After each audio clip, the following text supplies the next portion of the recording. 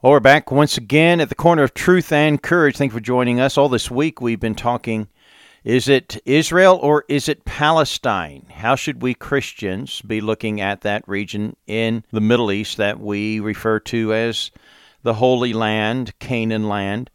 Does it properly belong to the Arabs or does it belong to the Jews? Well, we've been all this week talking about the title deeds. What does the Holy Bible have to say about it? There are 3 title deeds. We haven't got into the 3rd title deed. We're not going to do that this week.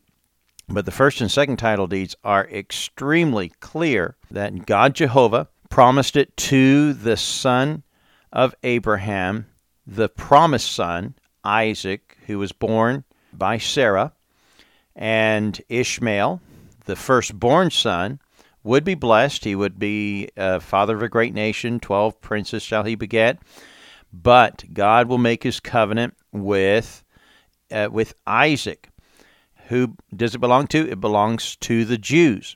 We've talked about Israel was dispersed under 70 A.D., and they went into the different parts of the world, and how they started coming back in the 1800s through Zionism and through the hope of rebuilding their nation, their state once again.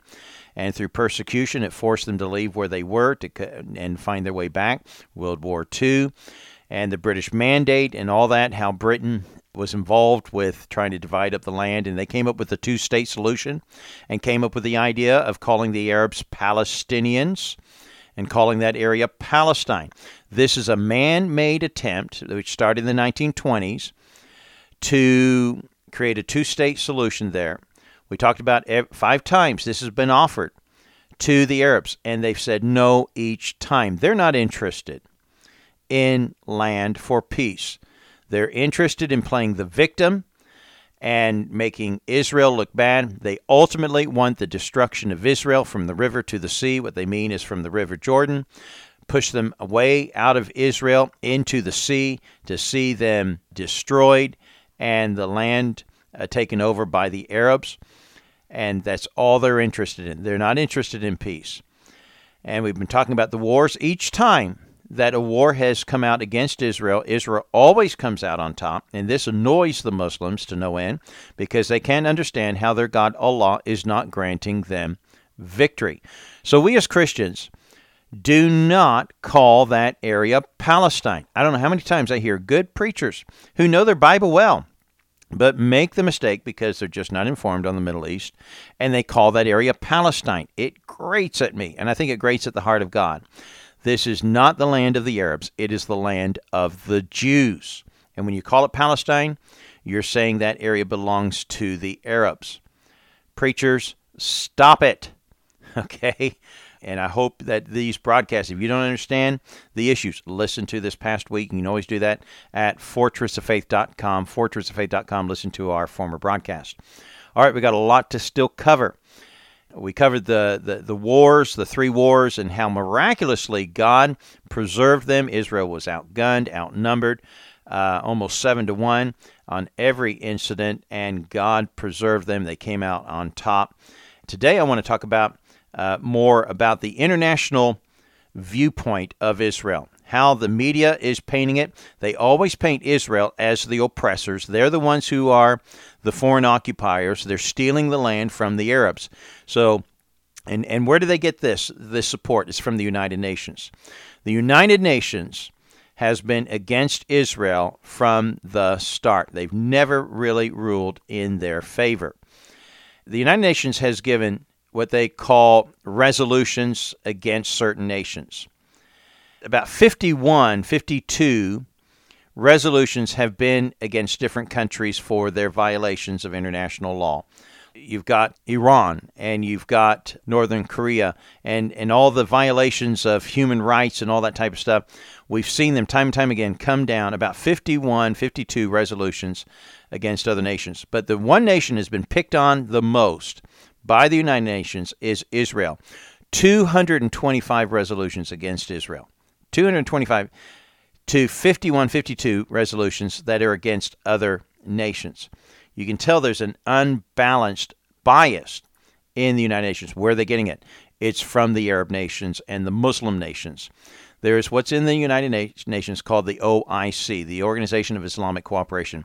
It's a 58 member body, 58 being so-called Palestine. They're not a state, but they kind of give them a seat there at the table and give them a vote.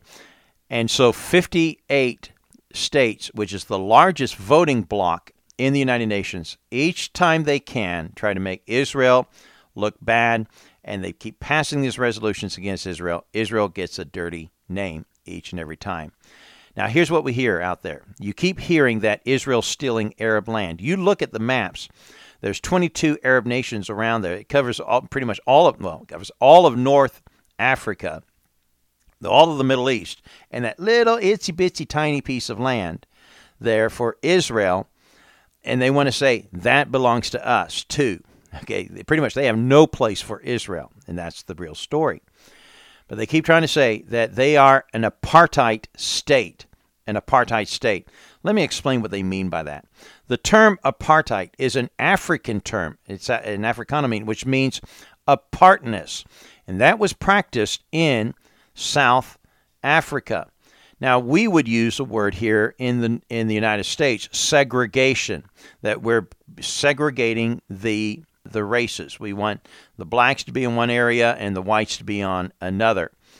They'll put up pictures of the walls that Israel has built around the West Bank and around Gaza, and these tall walls. I mean, they're 20 feet tall, pieces of concrete. You got lookout towers there. Some of these walls stretch for miles.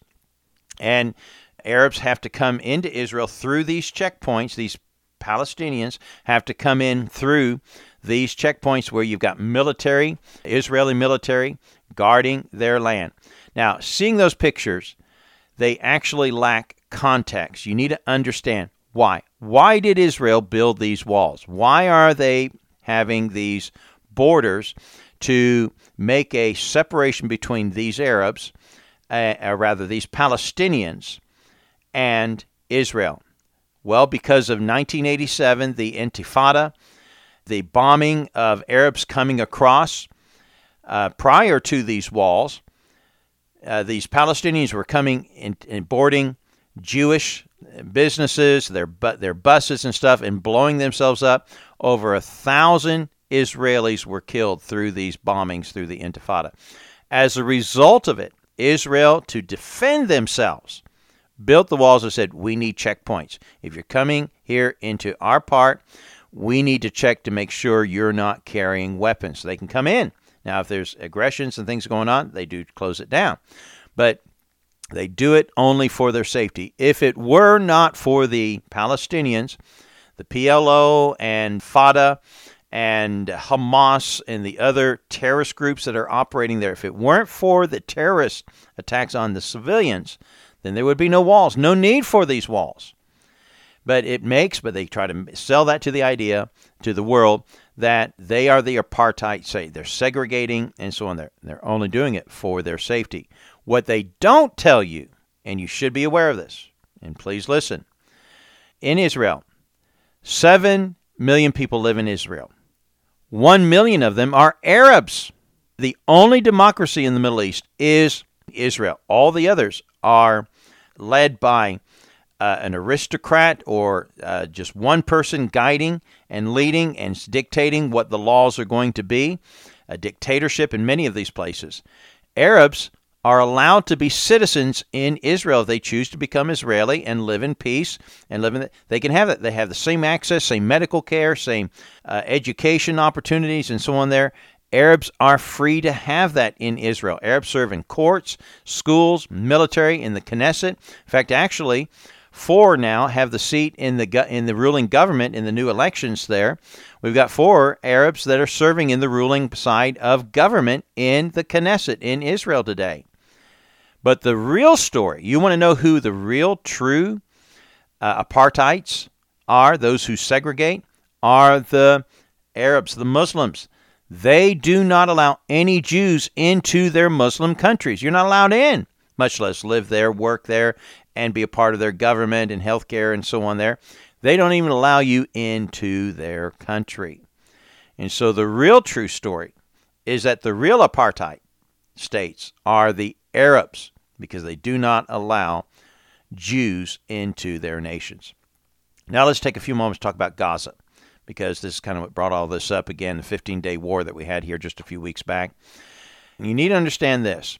When Israel gave Gaza to the Arabs, when Israel took over that area, they had put in schools and water treatment areas and hospitals and built all the infrastructure, roads and everything else. And so when they gave that back, Israel was losing a lot. They had built a lot of that. And what did the Arabs do when they had control of it? They destroyed the things to make it look like, look what they did to us. And it's on record.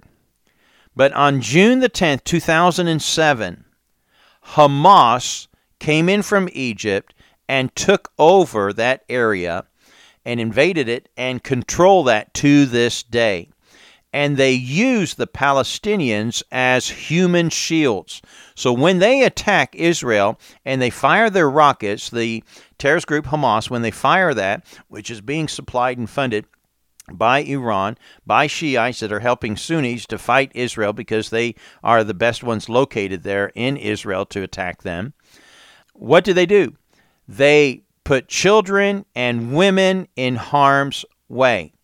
I have seen videos and watched it in further conflicts that they had here a few years ago when we had an uprising there in Gaza. And literally they take children and tie them to the houses where they and shoot from hospitals and from schools and other places like that. And so that when Israel does retaliate and to try to bring an end to those who are firing rockets at them, of course, what's going to happen? Children and women are going to get injured or killed.